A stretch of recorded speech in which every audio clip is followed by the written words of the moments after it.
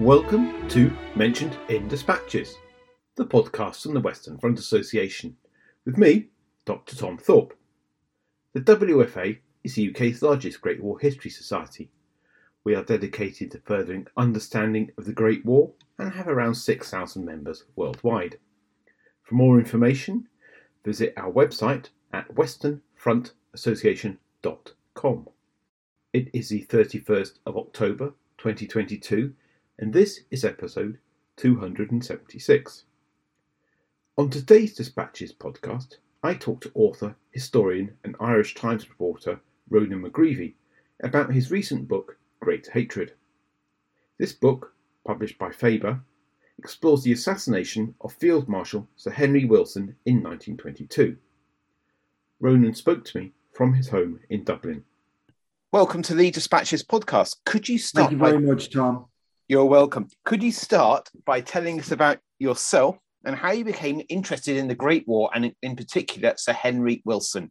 Well, I've always had a keen interest in history, Tom, particularly military history. And I became interested around the time of the centenary of the First World War in 2014. And I went on a visit to Ypres and to Mons at that stage. And I was really surprised at how many memorials there are to Irishmen who fought in the First World War. And got me thinking about the whole process. As you know, the First World War was a taboo subject for a long time in Ireland. And I decided to write a book about a sort of a kind of a cross between a history, a conventional military history, and a kind of a tourist guide to the Western Front, focusing on the memorials that are left to the Irish. And there's a hell of a lot of them. As you know, there's the Ulster Tower, there's the Island of Ireland Peace Park, there's memorials in Mons to the Royal Irish Regiment, there's I'm sorry, my mind's gone a little bit blank there, but there are over 23 memorials in my book, and they all tell a story of the Irish experience in the First World War. So that book was published in 2016. You had me on to speak about it before. It's called Wherever the Firing Line Extends, Ireland and the Western Front. And the last chapter in it is about a guy called Robert Armstrong who fought in the First World War in the Irish Guards and became a gardener with the Imperial War Graves Commission after the war, now the Commonwealth War Graves Commission. He, during the Second World War, when the commission staff were evacuated at Dunkirk, he stayed on because he was an Irish citizen. He joined the French resistance. It was captured by the Germans and sentenced to death. That sentence of death was commuted to life imprisonment, but he died in a German prisoner of war camp in 1944. And he was from Kerrygray in County Longford. His father, Robert Armstrong, his father, James, was the caretaker on the Kerrygrain estate. And the Kerrygrain estate is the family home of Henry Wilson. So that got me thinking about the kidnapping of Wilson, and also about the fact that the house was burnt to the ground in August 1922, and the Wilson family never returned there. So that's how I began with my interest in Henry Wilson. So let's start with who is Henry Wilson. Could you give a bit of background about his sort of family position, his military career, and what he did during the First World War? Well, Henry Wilson was an Irishman, self-professed as well as everything else, and was regarded as an Irishman. He was also a staunch unionist. He was a Southern Unionist. That's important to state. As I said to you, he grew up in Kerrygray, County Longford, which was south of what became the border in 1921. But he strongly identified with Ulster. His family had been in Ulster since the Williamite Wars of the 1690s. His grandfather made a fortune in provisioning the British Army during the Crimean War. And, the family bought quite a few estates. So he grew up on the Currygrane estate. It was 1,200 acres. He had a typical Anglo-Irish upbringing. He was taught at home by a French governess, and he became fluent in French. He went to Marlborough College, but then he failed his exams at Sandhurst and Woolwich on several different occasions. So he got in the door by the back door through the Longford Militia and then through the Royal Irish Regiment. But to cut a long story short, he proved to be a very talented organizer, and he rose up the ranks, was the director of military operations in 1914 at the outbreak of the First World War, and became the chief of the Imperial General Staff in 1918, which was the professional head of the British Army. And was he involved in the Curragh Mutiny of spring 1914? Yes, he very much was. Wilson was an avowed unionist. Even after the Anglo-Irish Treaty established the Free State in 1921, he felt that Ireland would go to rack and ruin if it didn't remain within the British Empire, and he did everything he could to make that happen. In March 1914, during the Curragh incident, he was the director of military operations with a very serious position in the British Army, but he abused that position to intrigue against the Liberal government at the time. He advised the Gough brothers, Hubert and Johnny, who were two of the ringleaders of the Curragh incident. And just to remind your listeners that the Curragh incident was an incident whereby a number of Anglo-Irish officers based at the Curragh conveyed basically to the British government that they would not they would resign their commissions rather than march against Ulster or obey any government commands in relation to Ulster. So it was a very serious development at that stage. Wilson also briefed Andrew Bonar Law in relation to it, and who was a staunch conservative at that time, and it was a pretty dire episode whereby, you know, the senior officers in the British government, in the British Army, including Wilson, were intriguing against the British government. It did Wilson no favors. Herbert Asquith despised him and refused to promote him, even when he seemed like an obvious candidate for the chief of the Imperial General Staff. He called him a poisonous though clever ruffian. And the King George, at the time, was also very distressed about the whole episode, as was Lloyd George. So, yes, to cut a long story short, Wilson was involved in intriguing during the Curragh incident stroke mutiny. So tell us about his assassination. What happened? Well, just to go back to the end of the war, obviously at the end of the war, he's still the chief of the Imperial General Staff. He's one of the men that wins the war, as far as many of his contemporaries are concerned, involved in the setting up of the Allied Supreme Command with his friend Ferdinand Foch as the Supreme Commander.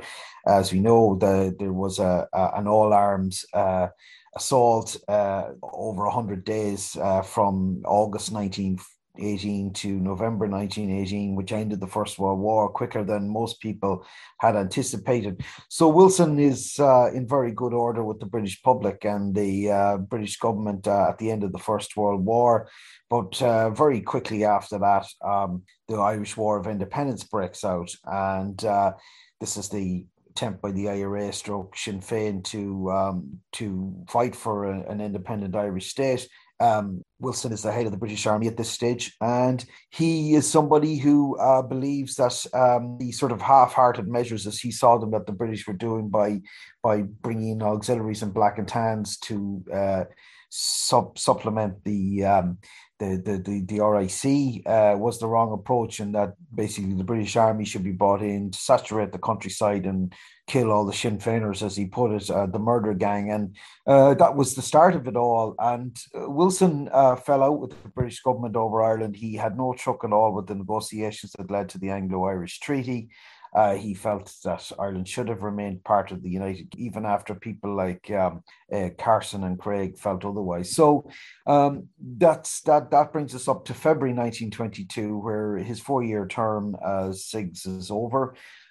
He's not going to be reappointed to the army, so he's elected as an MP for North Down 4 days later, and he sits as an Ulster Unionist on the Conservative benches. And straight away, he's involved in criticising publicly what he had done in private, the British government's policy in Ireland. So in March 1922, he becomes the military advisor to the James Craig government. It's at a time when there's a huge amount of sectarian strife in the north, and the Ulster Special Constabulary, better known as the B Specials, are regarded as being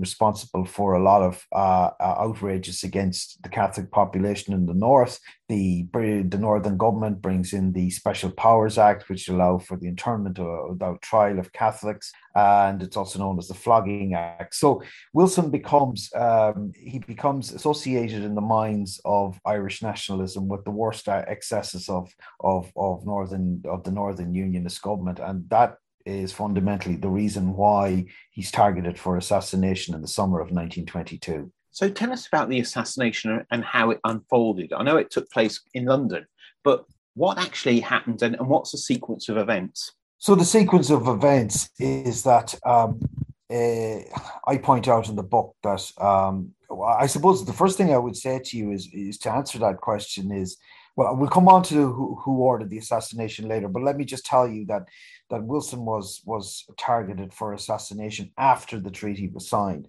So he was one of the few people who was still a target for the IRA after the treaty, and for the reasons that I explained, for his perceived involvement in the Northern government. So there's an order for him to be shot, but where and when can you do this? You have to have a location. You have the motivation, but you don't have the opportunity. So the opportunity arises on the 21st of June, 1922, there's a meeting of the IRA in Mooney's Pub in Holborn. And his two assassins, Reggie Dunn and Joe O'Sullivan, are there. And somebody walks in with a copy of the Evening News newspaper, and that newspaper states that in a single column down the right-hand side that Wilson is going to unveil a memorial to the men from the Great Eastern Railway Company who died in the First World War at Liverpool Street Station on the following lunchtime at 12:45 a.m. So now here we have the motivation. Now we have the opportunity. So Dunn and O'Sullivan repair to Liverpool Street Station. They realise that it'll be impossible to shoot him with so many people around, and so they decide, really on a whim, I suppose, to go to his house at number 36 Eaton Place, which is in Belgravia, and wait for him to return from the event. So Wilson, he completes his duties and unveils a memorial, which is still there to this day, by the way.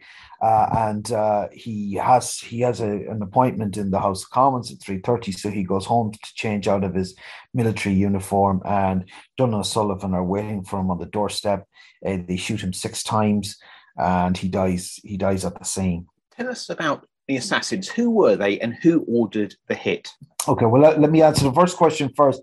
Reggie Dunn and Joe O'Sullivan are 2 London-born veterans of the First World War, wounded veterans, moreover.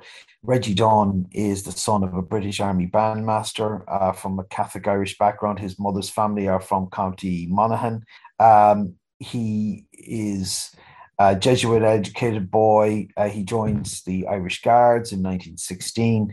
He's injured during the German Spring Offensive and invalided out of the army. And he gets a pension from the wound pension from the British government after the war. And he goes to teacher training college to become a teacher in a Catholic school. He's also an only child. Joe O'Sullivan is from a conventional Irish background. His parents are both from County Cork. His father's from Bantry. He's from, as his brother put it, an old Fenian family. There's 11 of them in it. And there's 7 boys and 4 girls. 6 of the boys serve in the First World War. Joe O'Sullivan loses a leg I haven't got the exact location, but I have deduced from my research that he lost a leg at the Battle of Passchendaele in August 1917, I think on the 16th of August. And he's invalided out. He gets a job as a messenger boy in the Ministry of Labour, where he is able to find out Henry Wilson's address and also what Henry Wilson looks like. So the two boys, they're two Catholic Irish boys who are radicalized after the First World War. Reggie Dunne joins the IRA through the Irish cultural movement. He's a musician himself. He plays the violin. He joins to Conradh na Gaeilge, which is still an Irish language organization today. And he becomes radicalized, whereas Joe O'Sullivan, I suppose it was a more natural path for him because of his family upbringing. His brother Pat O'Sullivan, who's also a veteran of the First World War, swears Joe O'Sullivan into the IRA. So Reggie Dunne, to cut a long story short, becomes the officer commanding the London IRA. They're involved in arson attacks. They're involved in smuggling. They're involved in plans to assassinate members of the British cabinet, which don't come off because the final order is never given.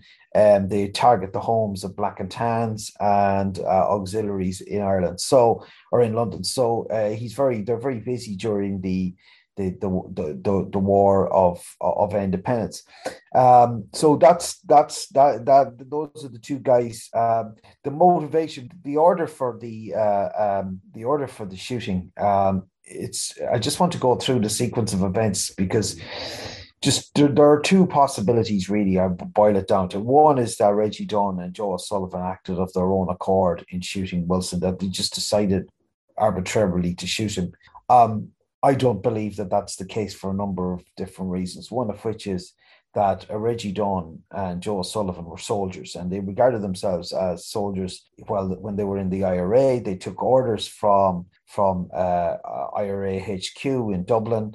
They weren't maverick operators. They did what they was asked of them. Reggie Dunne gives a very strong account about the importance of discipline and organization and following commands. So for a lot of different reasons, I don't believe that they carried out the killing, which means that somebody ordered that shooting. So who could have ordered the assassination of the former head of the British Army? Well, there are only three candidates, or four candidates as far as I can see.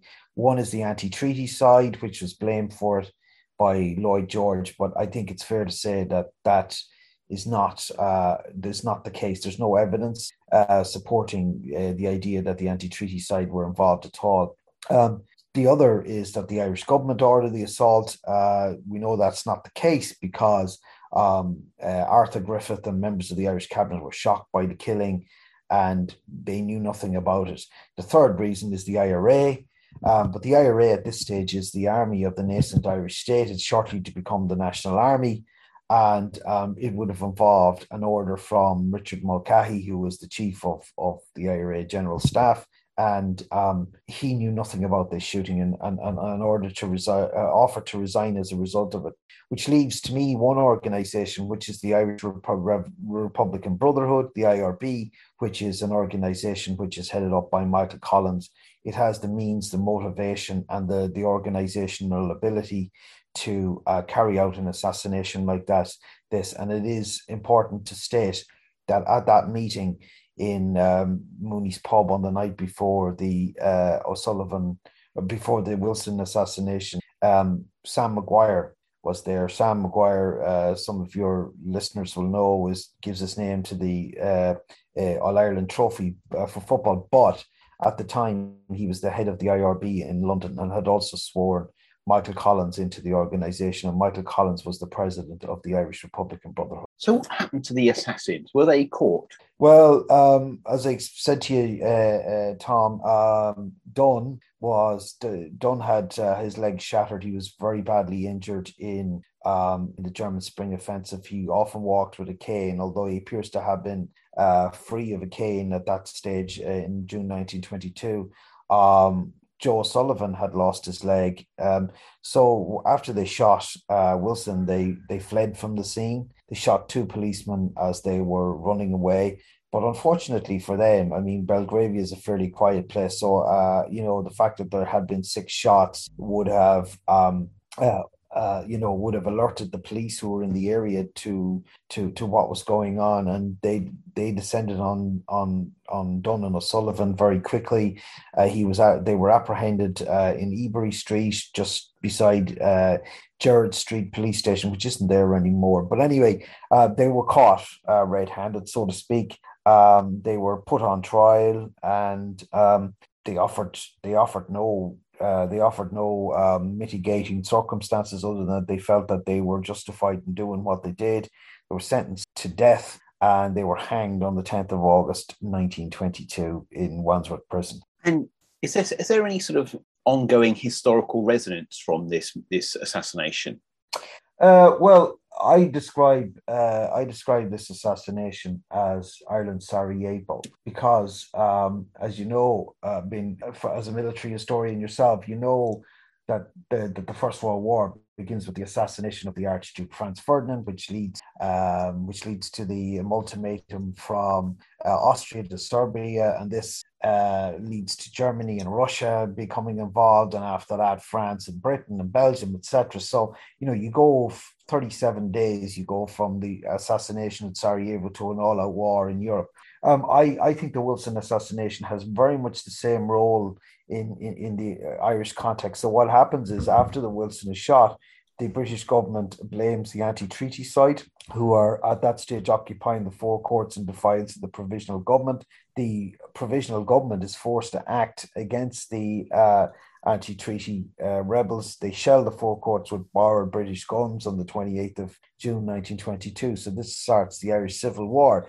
So my contention in the book is that without the Wilson shooting, there would have been no civil war in Ireland. So it was a hinge moment, as so to speak, a kind of a what do you call it, a sliding doors moment in Irish history.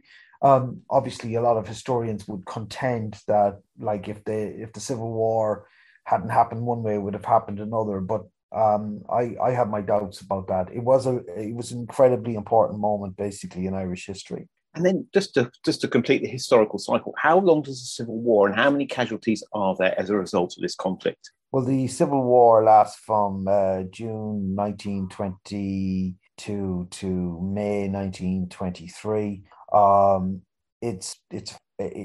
There's huge damage caused to Ireland. Essentially the damage that was done with buildings and railways that were wrecked and roads that were dug up, etc., was of the order of it cost the entire Irish taxation revenues for a year to fix. But the number of dead was numbered about 1,300, which, for a small country of 3 million people is a huge amount of people. But it isn't just the people, the numbers who were killed. It was the people who were killed. I mean, the Civil War took the finest people that Ireland had at the time. Michael Collins, most famously, was assassinated at Ballinablaw on the 22nd of August. You had the likes of Cathal Brugha, Rory O'Connor, Erskine Childers, and then you had the brutal assassination, or the brutal execution by the Irish Free State of 81 Republican prisoners, which still casts a shadow to this day.